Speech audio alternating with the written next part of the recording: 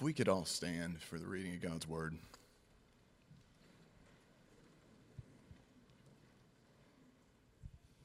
The book of 3 John. The elder to the beloved Gaius, who I love in truth, beloved, I pray that all may go well with you, and that you may be in good health, as it is well with your soul. For I rejoiced greatly when your brothers came and testified your truth, as indeed you are walking in the truth. I have no greater joy than to hear that my children are walking in the truth. Beloved, it is a faithful thing that you do in all your efforts for these brothers, strangers as they are, who testified to your love before the church. You will do well to send them on their journey in a manner worthy of God, for they have gone out for the sake of the name, accepting nothing from the Gentiles. Therefore, we ought to support people like these, that we may be fellow workers of the truth. I have written something to the church, but Diotrephes, who likes to put himself first, does not acknowledge our authority. So if I come, I will bring up what he is doing, talking wicked nonsense against us. And not content with that, he refuses to welcome the brothers and also stops those who wants to and puts them out of the church. Beloved, do not imitate evil, but imitate good. Whoever does good is from God. Whoever does evil has not seen God. Demetrius has received a good testimony from everyone and from the truth itself. We also add our testimony, and you know that our testimony is true. I had much to write to you, but I would rather not write with pen and ink. I hope to see you soon, and we will talk face to face. Peace be with you. Peace be to you. The friends greet you. Greet the friends, each by name. You may be seated.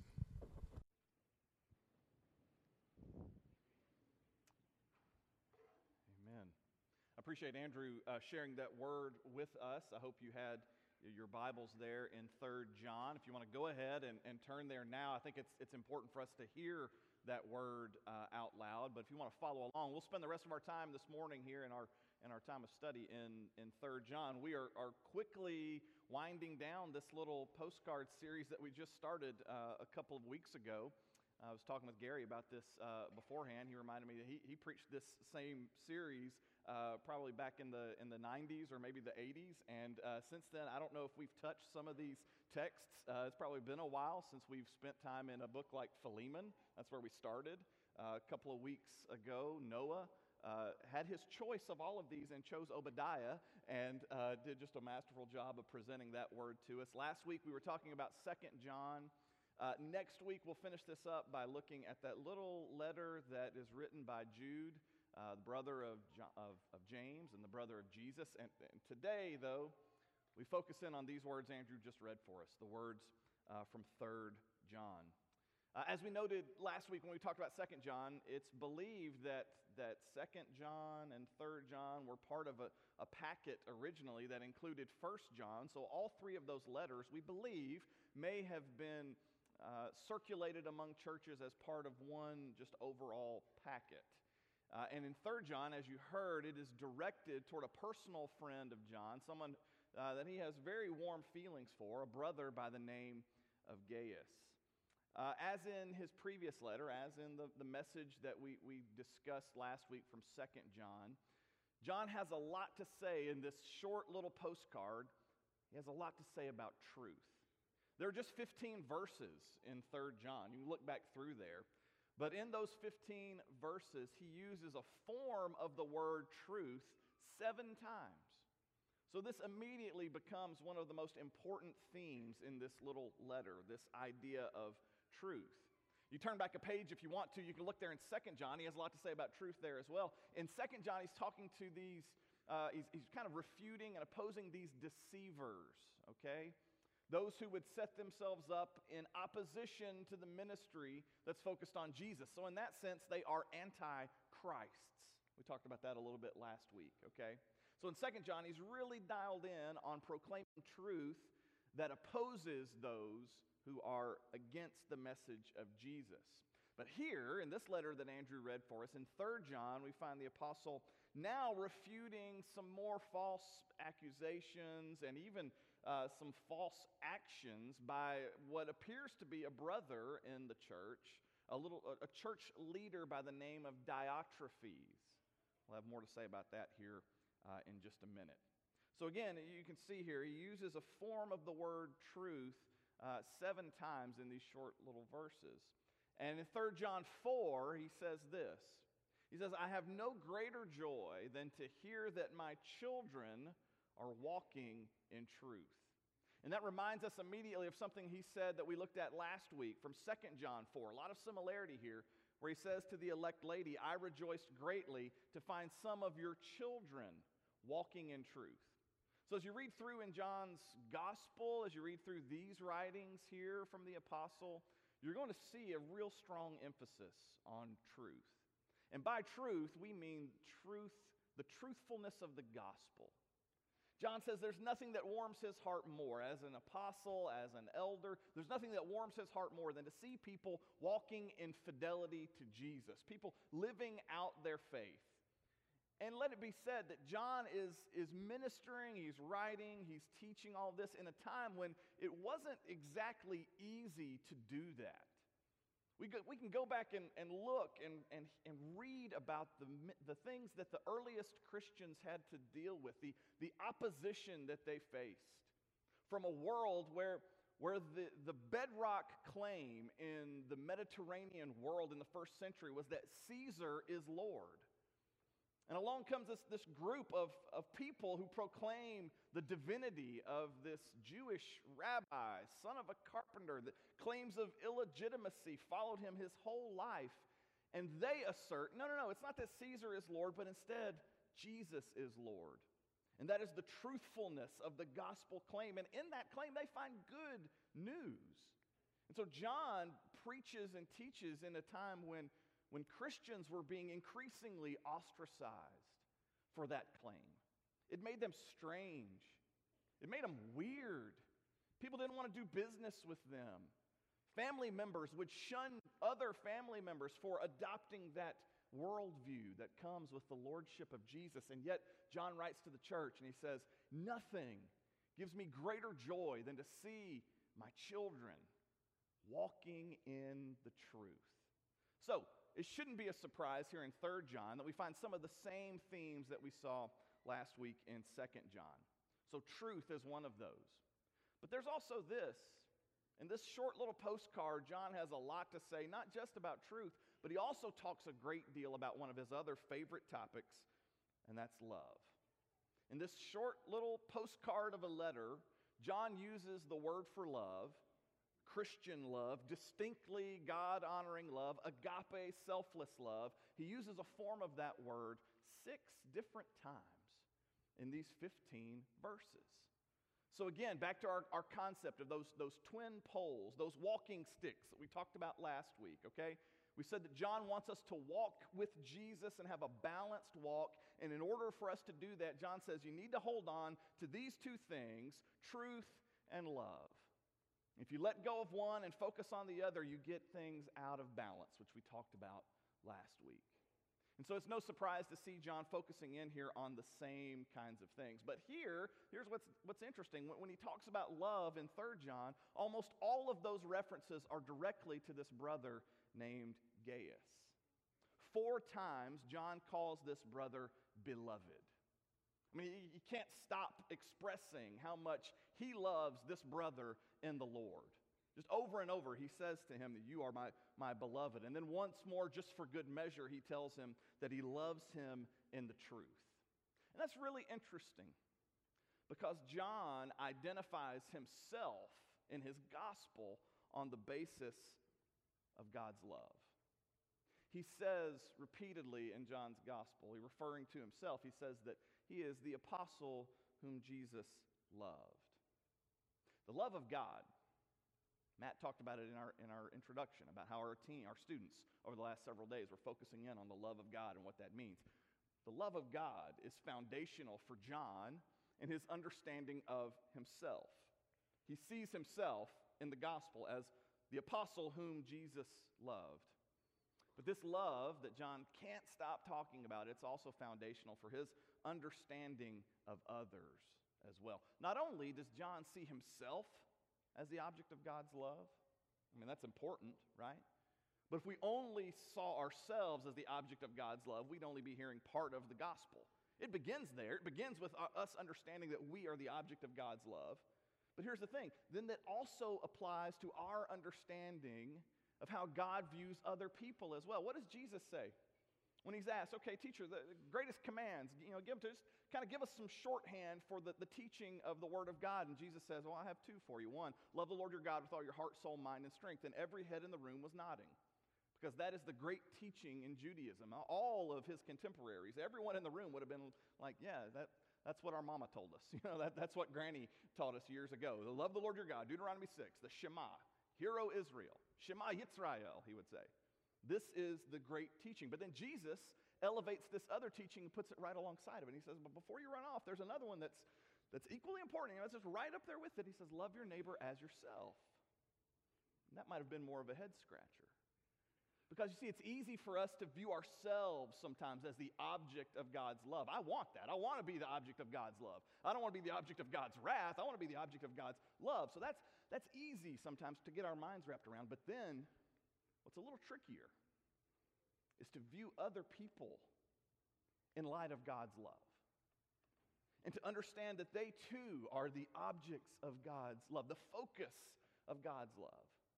Well, that's a little harder because, sometimes we have some water under the bridge in our relationships with other people, right? Has that ever happened? You kind of have a falling out with somebody. Someone does something. They stab you in the back. They say something about you that's not true. They say something about you that is true. They hurt you in some sort of way. And then what happens is that feeling begins to fester. And so we don't view them as the object of God's love. Instead, we view them as the object of our wrath or our strong feelings or whatever. But John won't let us do that. If we have received the love of God, he says, then that impacts the way we view others. So he says in his classic statement in the gospel, John 3:16, for God so loved the world. For God so loved those in the world that he gave his son. And we just celebrated and remembered the wonder, the power of that sacrifice around the table just a moment ago. But then John says this, we love because he first loved us. When we've experienced the love of God in Christ, John says, it impacts the way that we view others as well. And so God's love has made all the difference in John's life. So much so that when he talks to Gaius, when he talks to his brother in Christ, he starts calling him beloved. Let me just remind you, he says over and over here, that you are someone that I love in the Lord. I love you in the truth, he says. Beloved. About the only time I use the word beloved is at weddings. When do you call someone beloved? Normally I'm standing right about here, right in the middle, and everyone's kind of gathered together here, and to begin, your opening line of the wedding is always, dearly beloved. We only use that term. I only use that term in that context. But what would happen if we started using that language the way John uses it? He can't stop calling Gaius beloved. Because in the Lord, what binds them together is this love. The fact that John has been the focus of the love of God, and the fact that Gaius has been the love of God, that does something now to these two men who've been drawn to the Lord by the truth and love we find in Jesus. And when that happens, I think that the point is that it's supposed to impact our relationships with one another. So what would happen if we started calling each other beloved? It'd be kind of strange probably at first, right?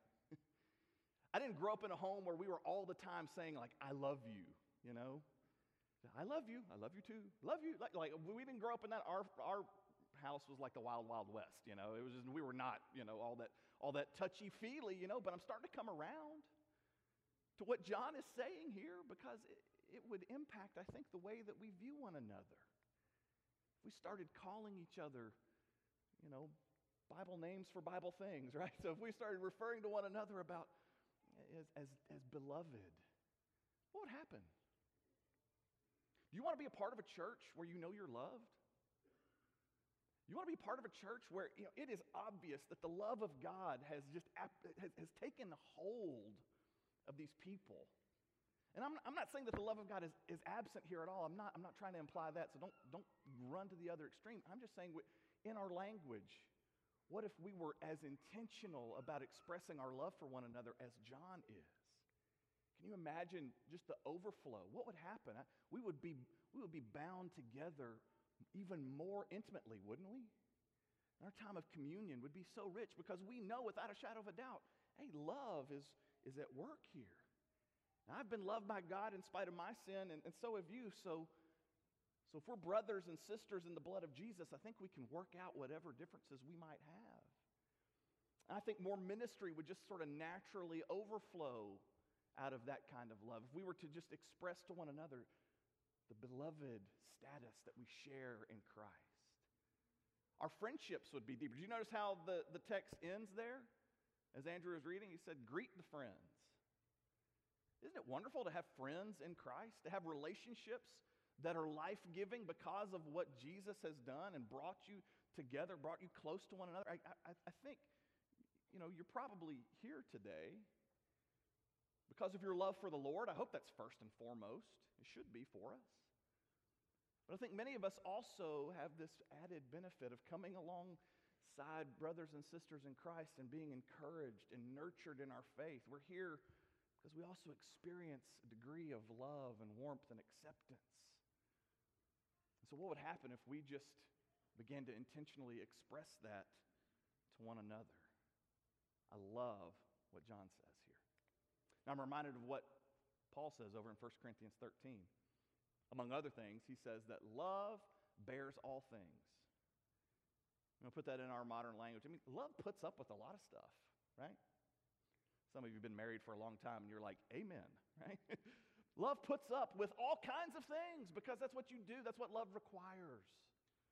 That's what you do when you love someone. You're willing to put up with a lot of things. Love also rejoices in the truth, So there's a line, there's a category there that shouldn't be crossed. But whenever brothers and sisters come together in the spirit of love, man, God is indeed honored. In 3 John, this is the message, okay? In 3 John, the message is about love in action. John tells Gaius that it is an act of faithfulness to support the work of some itinerant Christian missionaries who are in their midst. And in fact, it seems as if that might be the purpose for John writing this little letter in the first place. 3 John functions kind of like an ancient letter of recommendation. So John is commending these traveling missionaries to Gaius, and at the end of the letter, he also does the same thing. He commends his good brother Demetrius as well. But these kinds of letters of recommendation were pretty commonplace in the ancient world. We write letters of recommendation even today. But if you want to find an example of one of these in the Bible, you can look at Acts 15 a little bit later. And you see there the Jerusalem Council, they send this letter of recommendation commending Paul and Barnabas and Judas and Silas to share the good news of the gospel with the Gentiles. John commends these faithful ministers of the gospel to Gaius, and he implores them to help these brothers in their work. So we have a contrast. In 2 John, John was warning against those who are opposing the work of Jesus. And he says, if you get caught up in that, it's just like you're supporting them, whether you intentionally mean to or not. So there's this word of warning, be mindful of who and what you support, right? In the 3 John, we get kind of the other end of the spectrum. He says, now these brothers are supporting the work of the truth. Therefore, you need to help them, even though to you they are strangers. And I want you to look at what he says again in verse 7, okay? Right there in the middle of the letter, talking about these missionaries, this is what he says. For they have gone out, and I love this phrase, for the sake of the name. Think about that for a minute, okay? They have gone out, he says, for the sake of the name. What is the name? What is he talking about here? Interesting detail you may notice as you read through, you may have noticed as Andrew was reading for us, John never mentions the name of Jesus in 3 John. Did you notice that? In fact, this is a little Bible trivia for you, okay? So if somebody asks you, what'd you learn in church today? I'm giving you this on a silver platter to you, okay? 3 John is the only book in the New Testament that doesn't use the word Jesus or Christ. Did you know that? I had to go back and double check it, but it's absolutely true. John doesn't mention Jesus, and he doesn't mention even the name Christ, and so that was a problem at certain points in church history. People thought, should this one be in or out, you know? So he doesn't mention the name Jesus. Instead, though, he talks about the name, and that's a reference to Christ. That's the way it works over in Acts. You'll remember what Simon Peter says in Acts chapter 4, verse 12. He says, "And there is salvation in no one else, for there is no other name under heaven given to men by which we must be saved." Speaking, of course, about Jesus. And then one chapter later in Acts chapter 5, because of this conviction, the apostles are willing to suffer for the sake of the name of Jesus. And it says in verse 41 there in Acts 5 that they, the apostles, left the presence of the council rejoicing that they were counted worthy to suffer dishonor for the name. In Acts 5, that meant being arrested and beaten. And yet Luke says in the very next verse, "And every day in the temple from house to house, they did not cease teaching and preaching that the Christ is Jesus." They were proud to suffer for the sake of the name. They were proud to proclaim the power of the name. Those earliest Christians that we read about there in the book of Acts, they were willing to risk so much for the sake of the name. And these missionaries that John mentions in 3 John, they're just another example of that. And so that beautiful phrase, I think, can describe, it should describe everything we do as followers for the sake of the name. We gather together to worship today for the sake of the name. We love our neighbors for the sake of the name. We offer a cup of cold water to those in need for the sake of the name. We seek to make disciples for the sake of the name. And we speak the truth in love for the sake of the name. For the sake of the name, that could be shorthand for every action of Christian discipleship. If you just want a shorthand way of describing that, you can do a lot worse than saying that we seek to act for the sake of the name. True Christian love is action that is motivated for the sake of the name. So the question that I want to ask you today here as we reflect on this text, these missionaries are going out for the sake of the name, and John says we should, Gaius should support them. The question for us, I think, is important. What am I willing to do for the sake of the name? What is it that the Lord is calling me to do for the sake of the name?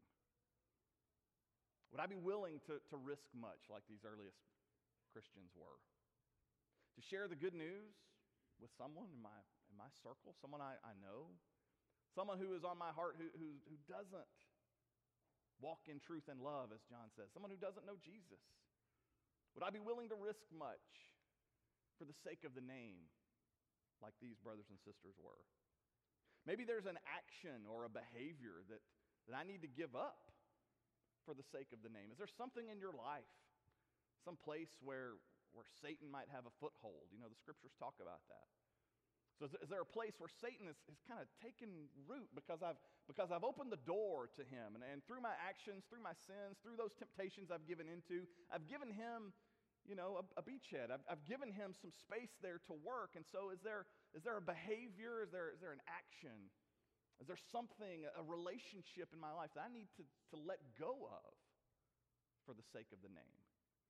Maybe there's something that the Lord is wanting us to step out and do. Is there some ministry that's on your heart that you think, you know, God would really just want me to do this for the sake of the name? Is you're starting a Bible study at work, or a jail ministry, or going down and serving in a soup kitchen? I don't know what it would be necessarily for you, but the question, I think, is a really good one for us to consider in light of this text. What are we willing to do? What should we do? What ought we put on the table for the sake of the name? What would happen if that was my primary decision-making MO? If everything was filtered through that? I want to do this for the sake of the name. Can you imagine what would happen? How God could use that? And I think even the latter part of the letter that John writes here in 3 John, the part where he discusses discipline, and he discusses Diotrephes, I think even that part can be understood as loving action that is taken for the sake of the name. Verses 9 and 10, he kind of talks about this, and we don't normally think of discipline as a form of love. That's just kind of not the way we typically think about it. But it can be. Absolutely can be when it is done for the sake of the name.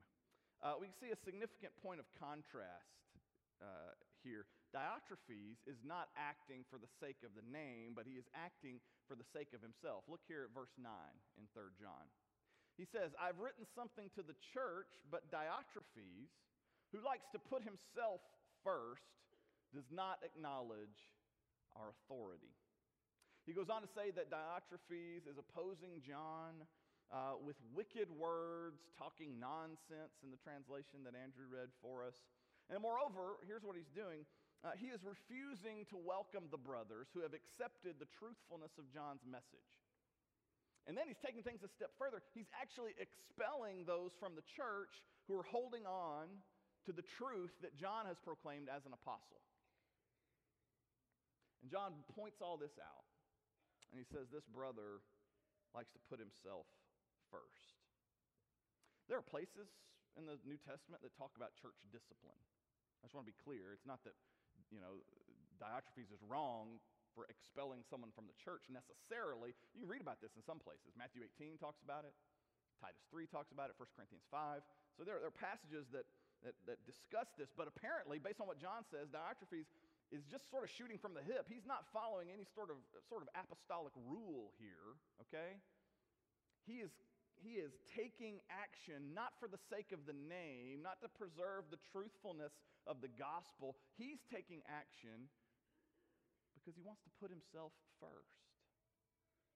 He's taking action here, expelling people from the church simply because they're upholding the truth. And for John, that's a problem. So John speaks truthfully here to counter the things that Diotrephes has said, the things that he's done.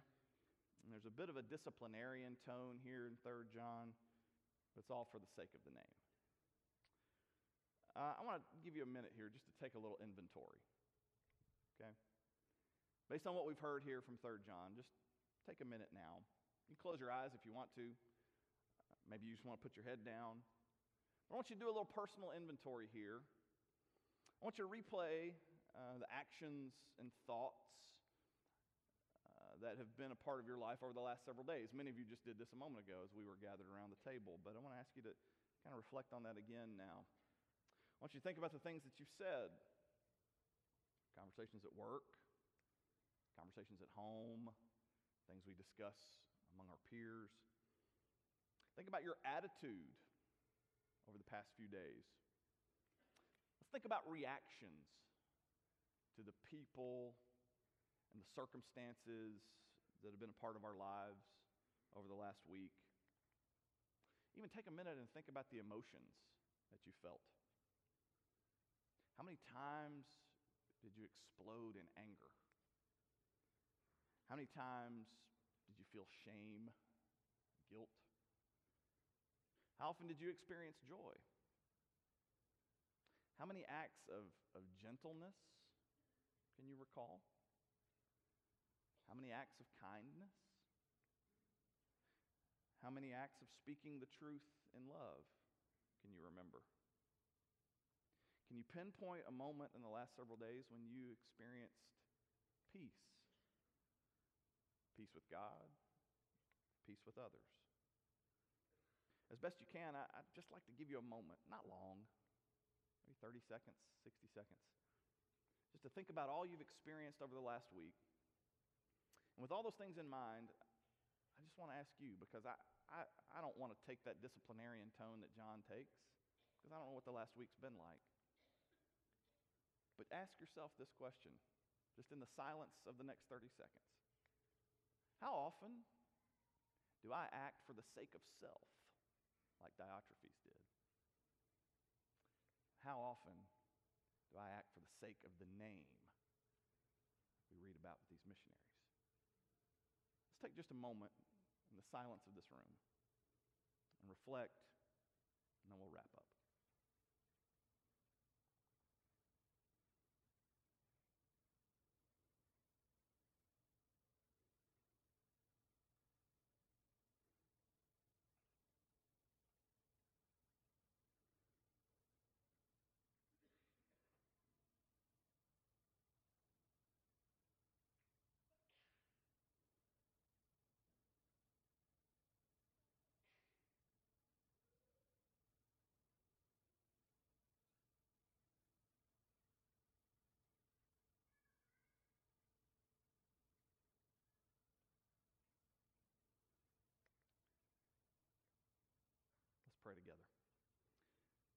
Father in heaven, Lord God, pray that you are honored in this moment. We thank you for this word that you gave John to give to the church, to give to us. Lord God, we reflect right now. We reflect on the last several days. We'd reflect further if we could remember, Father. But God, we reflect, we look back, and God, we see opportunities that were missed.